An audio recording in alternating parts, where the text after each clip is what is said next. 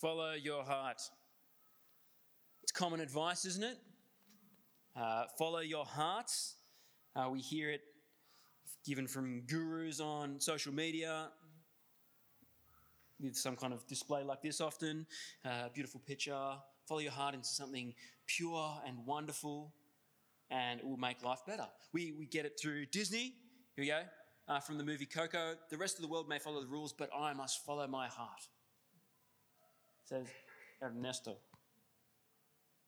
This is driving him. There's this sense, isn't there, which sometimes we feel like we can't trust our thinking.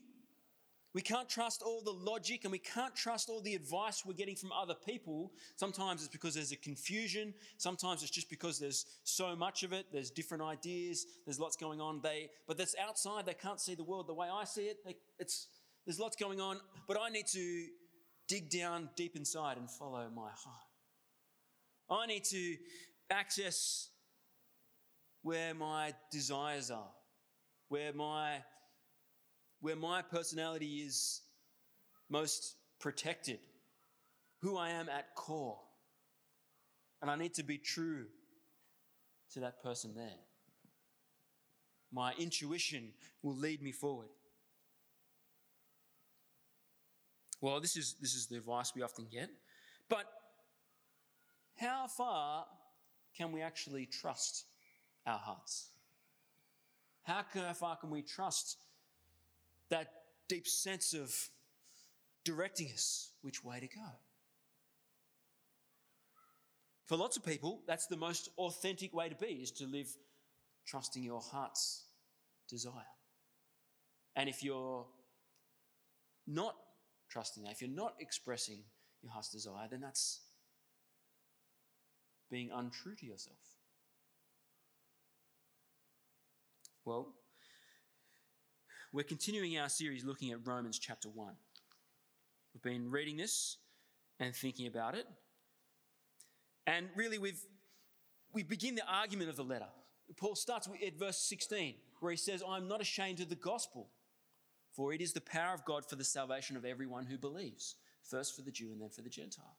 We've got this clear message about what he's writing about, the gospel. He states it clearly.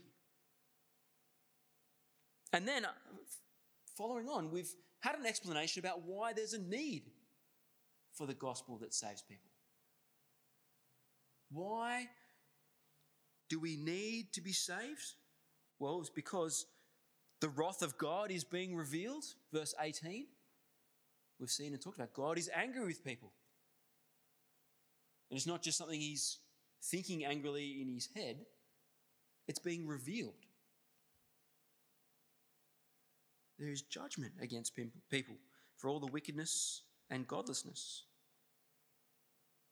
because they have suppressed the truth, and in doing so, their thinking has become futile.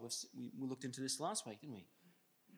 We can't trust our thinking as fallen human beings because it's been corrupted and broken, as we've rejected God from our worldview, rejected him from his rightful place as the creator and ruler. As we now try and understand everything, it just won't match up with reality. We won't see things rightly.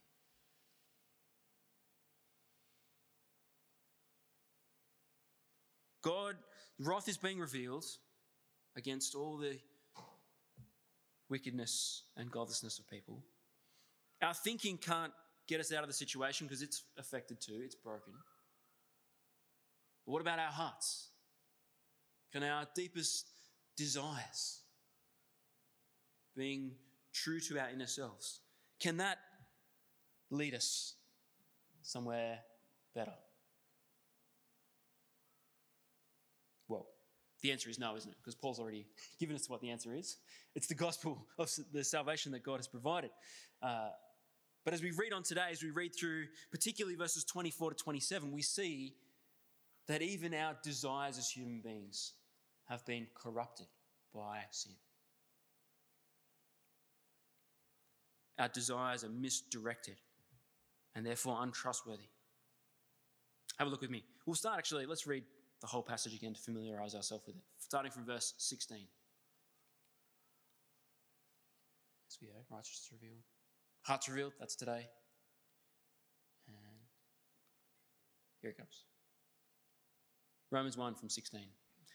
Paul says, "For I am not ashamed of the gospel, because it is the power of God that brings salvation to everyone who believes, first to the Jew, then to the Gentile.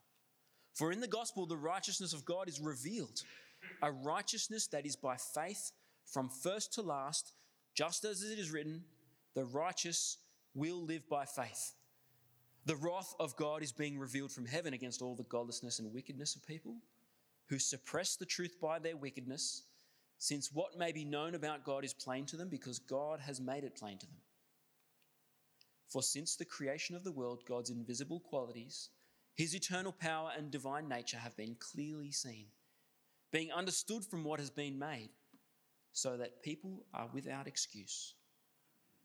For although they knew God, they neither glorified him as God nor gave thanks to him, but their thinking became futile and their foolish hearts were darkened. Although they claimed to be wise, they became fools and exchanged the glory of the immortal God for images made to look like a mortal human being and birds and animals and reptiles. Therefore, God gave them over in the sinful desires of their hearts to sexual impurity for the degrading of their bodies with one another. They exchanged the truth about God for a lie and worshipped and served created things rather than the Creator, who is forever praised. Amen. Because of this, God gave them over to shameful lusts. Even their women exchanged natural sexual relations for unnatural ones. In the same way, men also abandoned natural relations with women and were inflamed with lust for one another. Men committed shameful acts with other men and received in themselves the due penalty for their error. Hearts revealed. We can't trust our thinking affected by the fall, and we can't trust our heart's desires. Paul says very clearly, explaining the human condition, our desires are misdirected.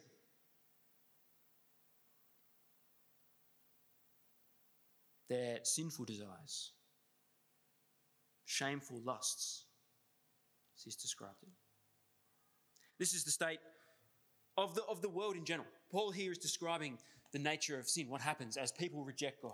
He's not talking about one just particular subset of people that he's looking at, although this would have been very evident in the Roman world.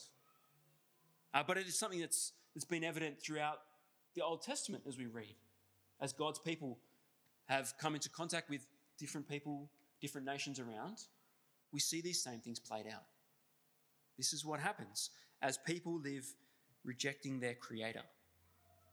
They don't think straight, and their desires become misdirected. And Paul, elsewhere, he notes that it's not just something that happens to the Gentiles out there or people who are outside the church. This is what he says in Ephesians chapter 2. He says, all of us, he's including himself here, all of us also lived among them at one time, gratifying the cravings of our flesh and following its desires and thoughts. Like the rest, we were by nature deserving of wrath.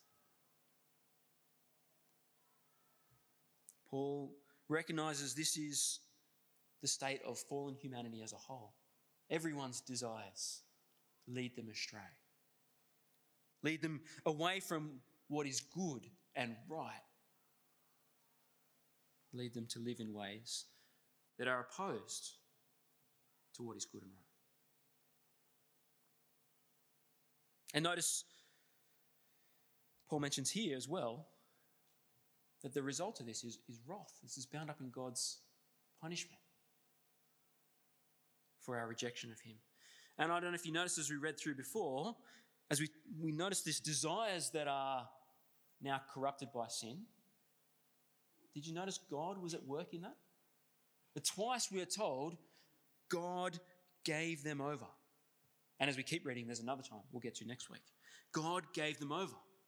In this way, God is responding to people's rejection of him by actively handing them over to the life of sin that we choose by rejecting our Creator, by not giving thanks to him and honouring him as he should be honoured, by not giving him the glory in that spiritual decision, choosing not to worship God as he should be worshipped.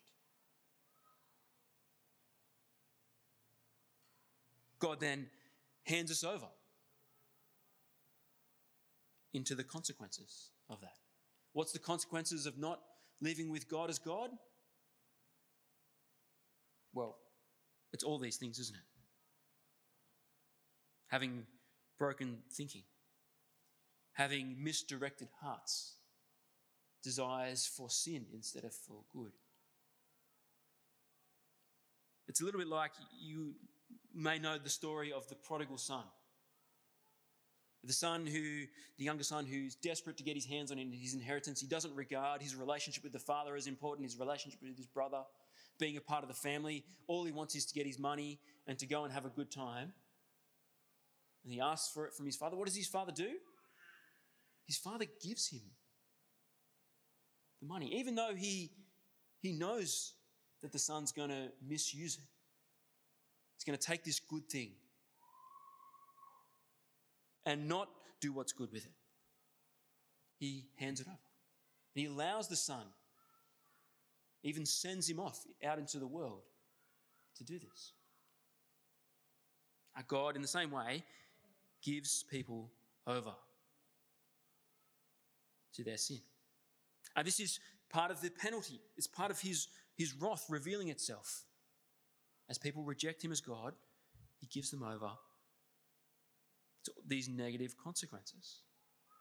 And notice, it's not like you do this wrong thing and then there's this kind of disconnected penalty that comes afterwards.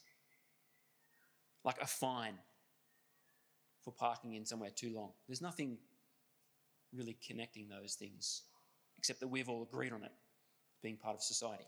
But here, the penalty actually is the choosing of sinfulness, the living out of sinfulness, the embracing the life that doesn't honour God. Did you notice that it said in verse 27 that they received in themselves the due penalty for their error? As people embraced this life, pursuing their wayward desires, they received the consequences. Friends, we need to be clear on this. The sinful life isn't the better option.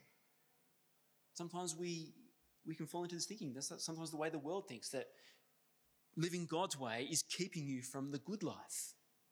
It's like there's all these parties and fun and stuff that you're missing out on. That's not the reality. The reality is God's way is best. And pursuing life contrary to his design actually is to our detriment. Here's a great quote from Australian theologian Leon Morris, native of Lithgow. Notice that Paul doesn't call on God to punish sinners. Rather, he has the profound thought that their immersion in their sin is itself their punishment.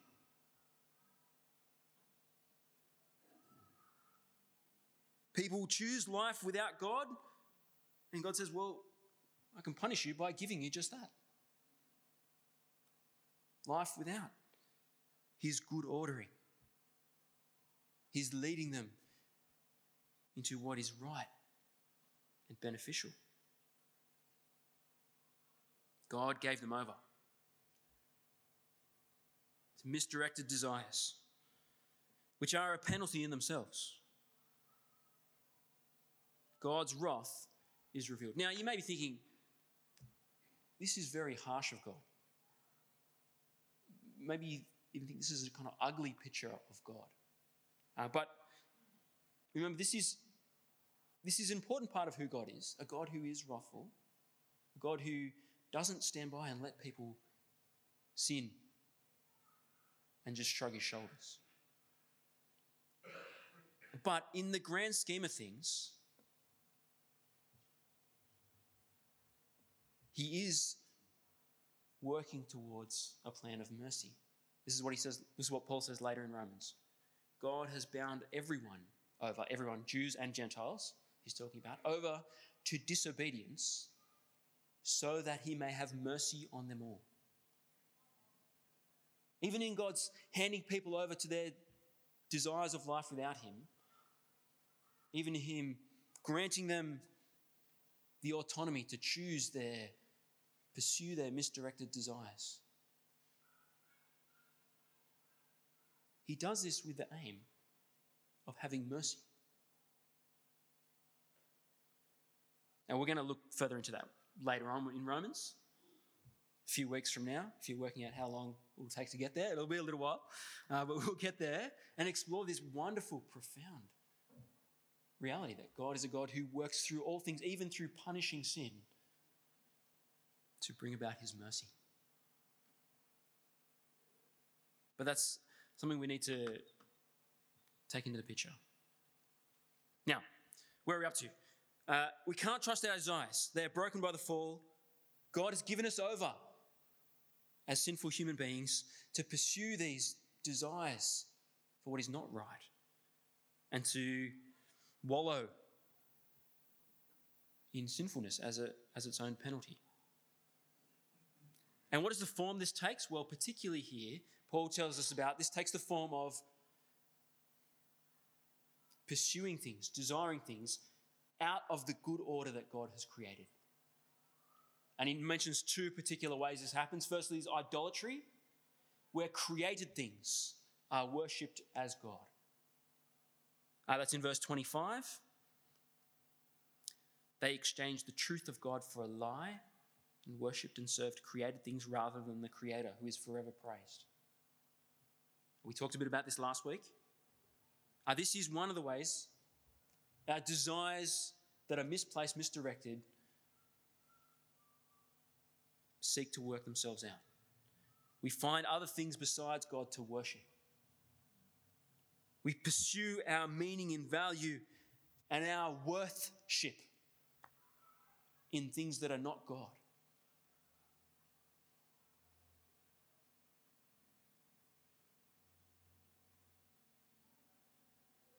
Idolatry. And the second way, and the one that gets a bit more focus in these verses, is through sexual immorality. And throughout the Bible, these things go hand in hand, idolatry and sexual immorality. Throughout the prophets, they mention these things together because it's the same disordering of God's good order in creation. We read about it earlier in Genesis 2, didn't we? That God created Eve for Adam. And he created marriage as the union of one man and one woman. They are no longer two but one, united. And designed to be a lifelong partnership. And to be the context in which sex is well and rightly and good. It's the context where it leads to procreation and where children can be raised for the good ordering of society. But here we see in this passage that as people's desires are misaligned with God's, they pursue sexual immorality. We're told about it generally in verse 24. Therefore, God gave them over in sinful desires of their hearts to sexual impurity for the degrading of their bodies with one another. And then more specifically, he talks about the expression of homosexual activity in verses 26 and 27. Women pursuing sexual relations with other women, men pursuing sexual relations with other men. This is out of step with the good order that God has created, isn't it? That God has created the marriage between one woman and one man as the place for sex to be expressed and enjoyed. But here, and we see perhaps in one of the most foundational orders of society, marriage. Here we see people's desires to rebel against that and to pursue sex in a way that doesn't match up with that, with God's basic ordering of society. Created them male and female in his image. Unites them in marriage. Creates this as the context of the one flesh union. Here Paul describes people abandoning that order.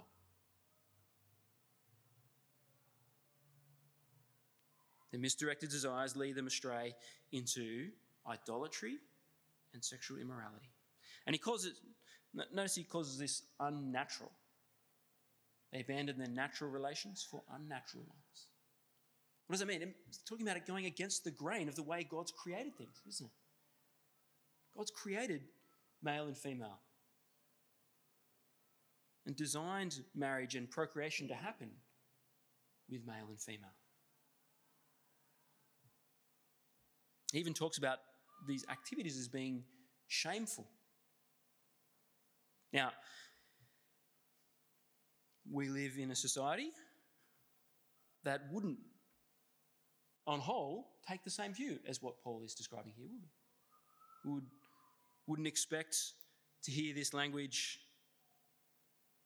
used in our politicians, in the media, even in our schools. It would be, like public schools, it'd be surprising. I'd be surprised if it was talked about in this way. In our society, sexual immorality, there's a very different view on it, isn't there? What God sees as disordered, going against the grain of the way he's made things. What God sees as, or what Paul describes here as shameful, it's very different from the way our society lives. Our society celebrates sexual expression in whatever way you can, as long as you're being true to yourself, isn't it? And you're not hurting anyone else, as long as you're not hurting anyone else. It's important to be true to yourself. And that there's nothing shameful as long as you're being true to yourself. That's the key. But Paul lived in society like this as well. The Roman world celebrated sexual expression outside marriage. And the world has had this going on in societies age after age. In one sense, we're experiencing it as a change, a new dynamic in our society in the way that it's quite overt. But it's not new in the history of the world.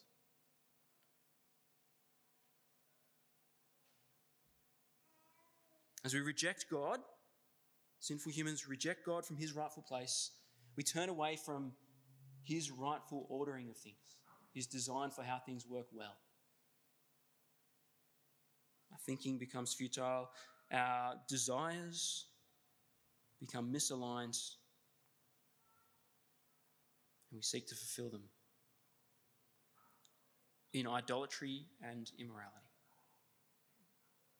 And these two things come together, don't they, in our society? We see this all the time, where idolatry and sexuality get mingled, and people try and pursue their meaning and value and their worthship through sex, through sexual expression. They're searching for that transcendence that ultimately can only be fulfilled through a relationship with God, but people desperately try and look for it in other places, and sex is a very common channel for people to pursue that in. And sadly, it doesn't work.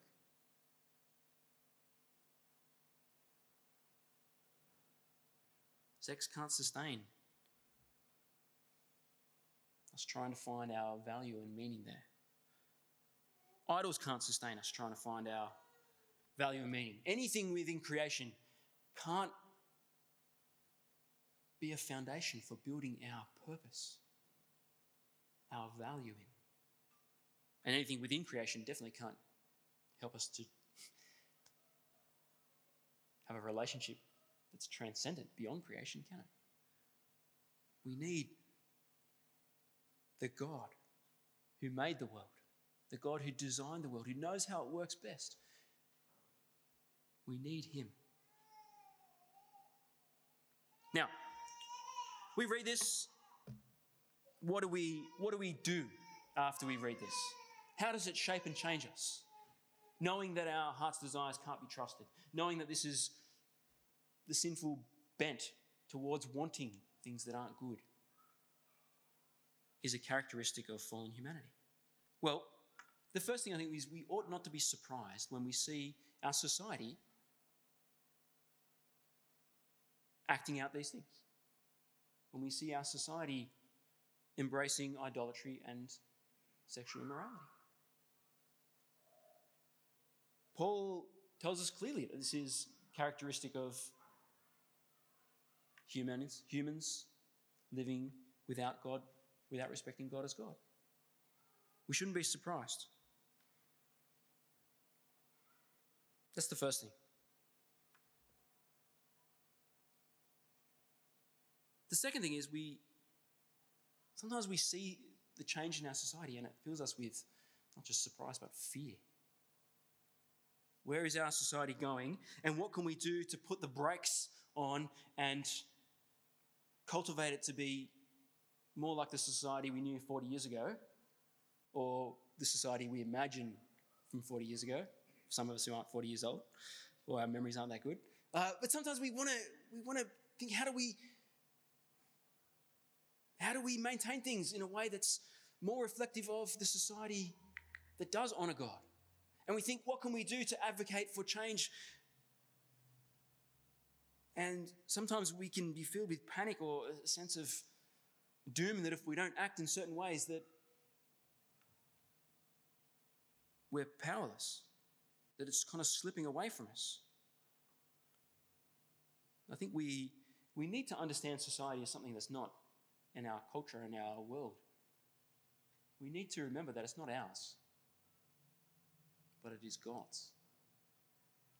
And that if in God's wisdom and his plan ultimately for mercy, if he's handing over people to misdirected desires, shameful lusts, and our society is pursuing this, then seeing and trusting God's hand in it shouldn't paralyze us with fear. Now there's always wise things to do, and we still want to proclaim the truth clearly about God's good design, about what works best. But we need to be real with the fact that this is all stemming from people rejecting God as God, isn't it? There's a spiritual issue that underlies all the moral consequences. And that ultimately,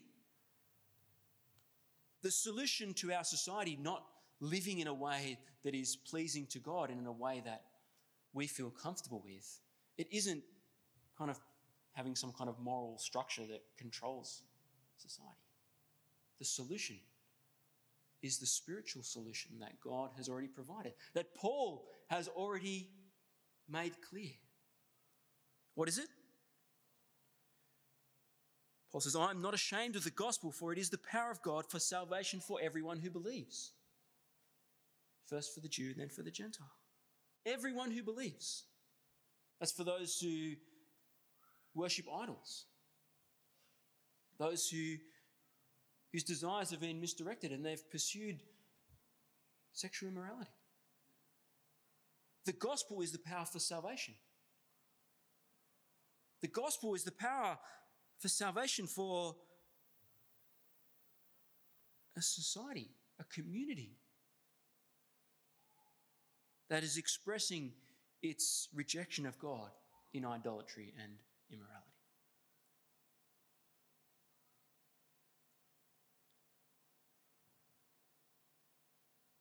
The gospel is what our world needs most. As we fear things changing and feel like it's not what it was, and we're worried about what's coming next, maybe you're confused and maybe there's anxiety. Let me remind you that the solution hasn't changed. The gospel is God's power to change people's hearts from being misdirected away from Him, pursuing things out of the order He's designed. The gospel is the power to soften hearts.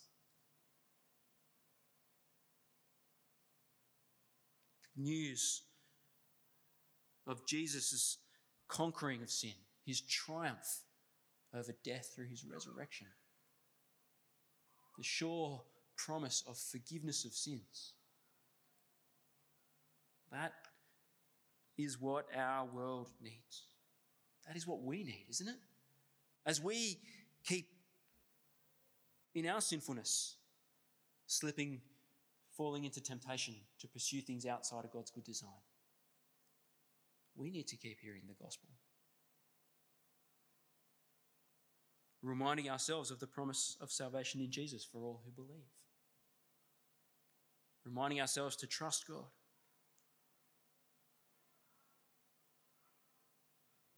And orienting ourselves to Him.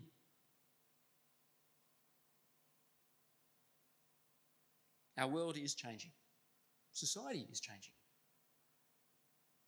But God's plan is not changing. God's message is not changing.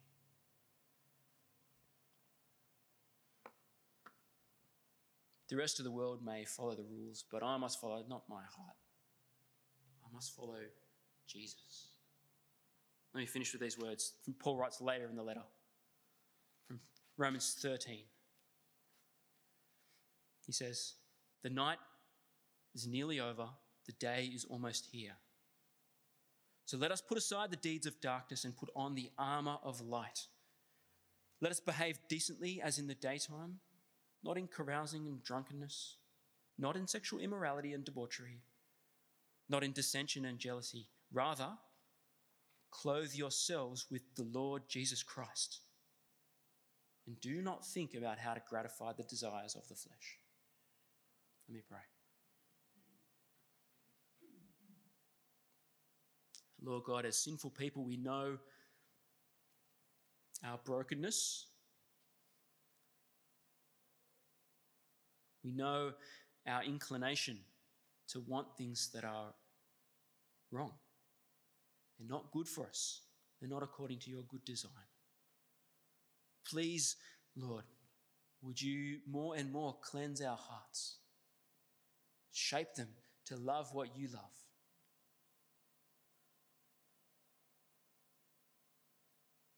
Please strengthen us that we might fight the temptation, that we might not gratify the desires of our sinful nature. And Lord, please fix our eyes ever more clearly on Jesus, on the salvation we know that is only available in Him. Help us to be so enraptured, so caught up with what He has done and who He has made us to be, that the message of the gospel would spring forth from our lips, and we would be so eager to share it with those from our world who are living in a way contrary to your design. We pray that you would help us to speak with compassion and love. And we pray that you, in your mercy, would choose to bring people to salvation. We pray this in Jesus' name and for his ultimate glory. Amen.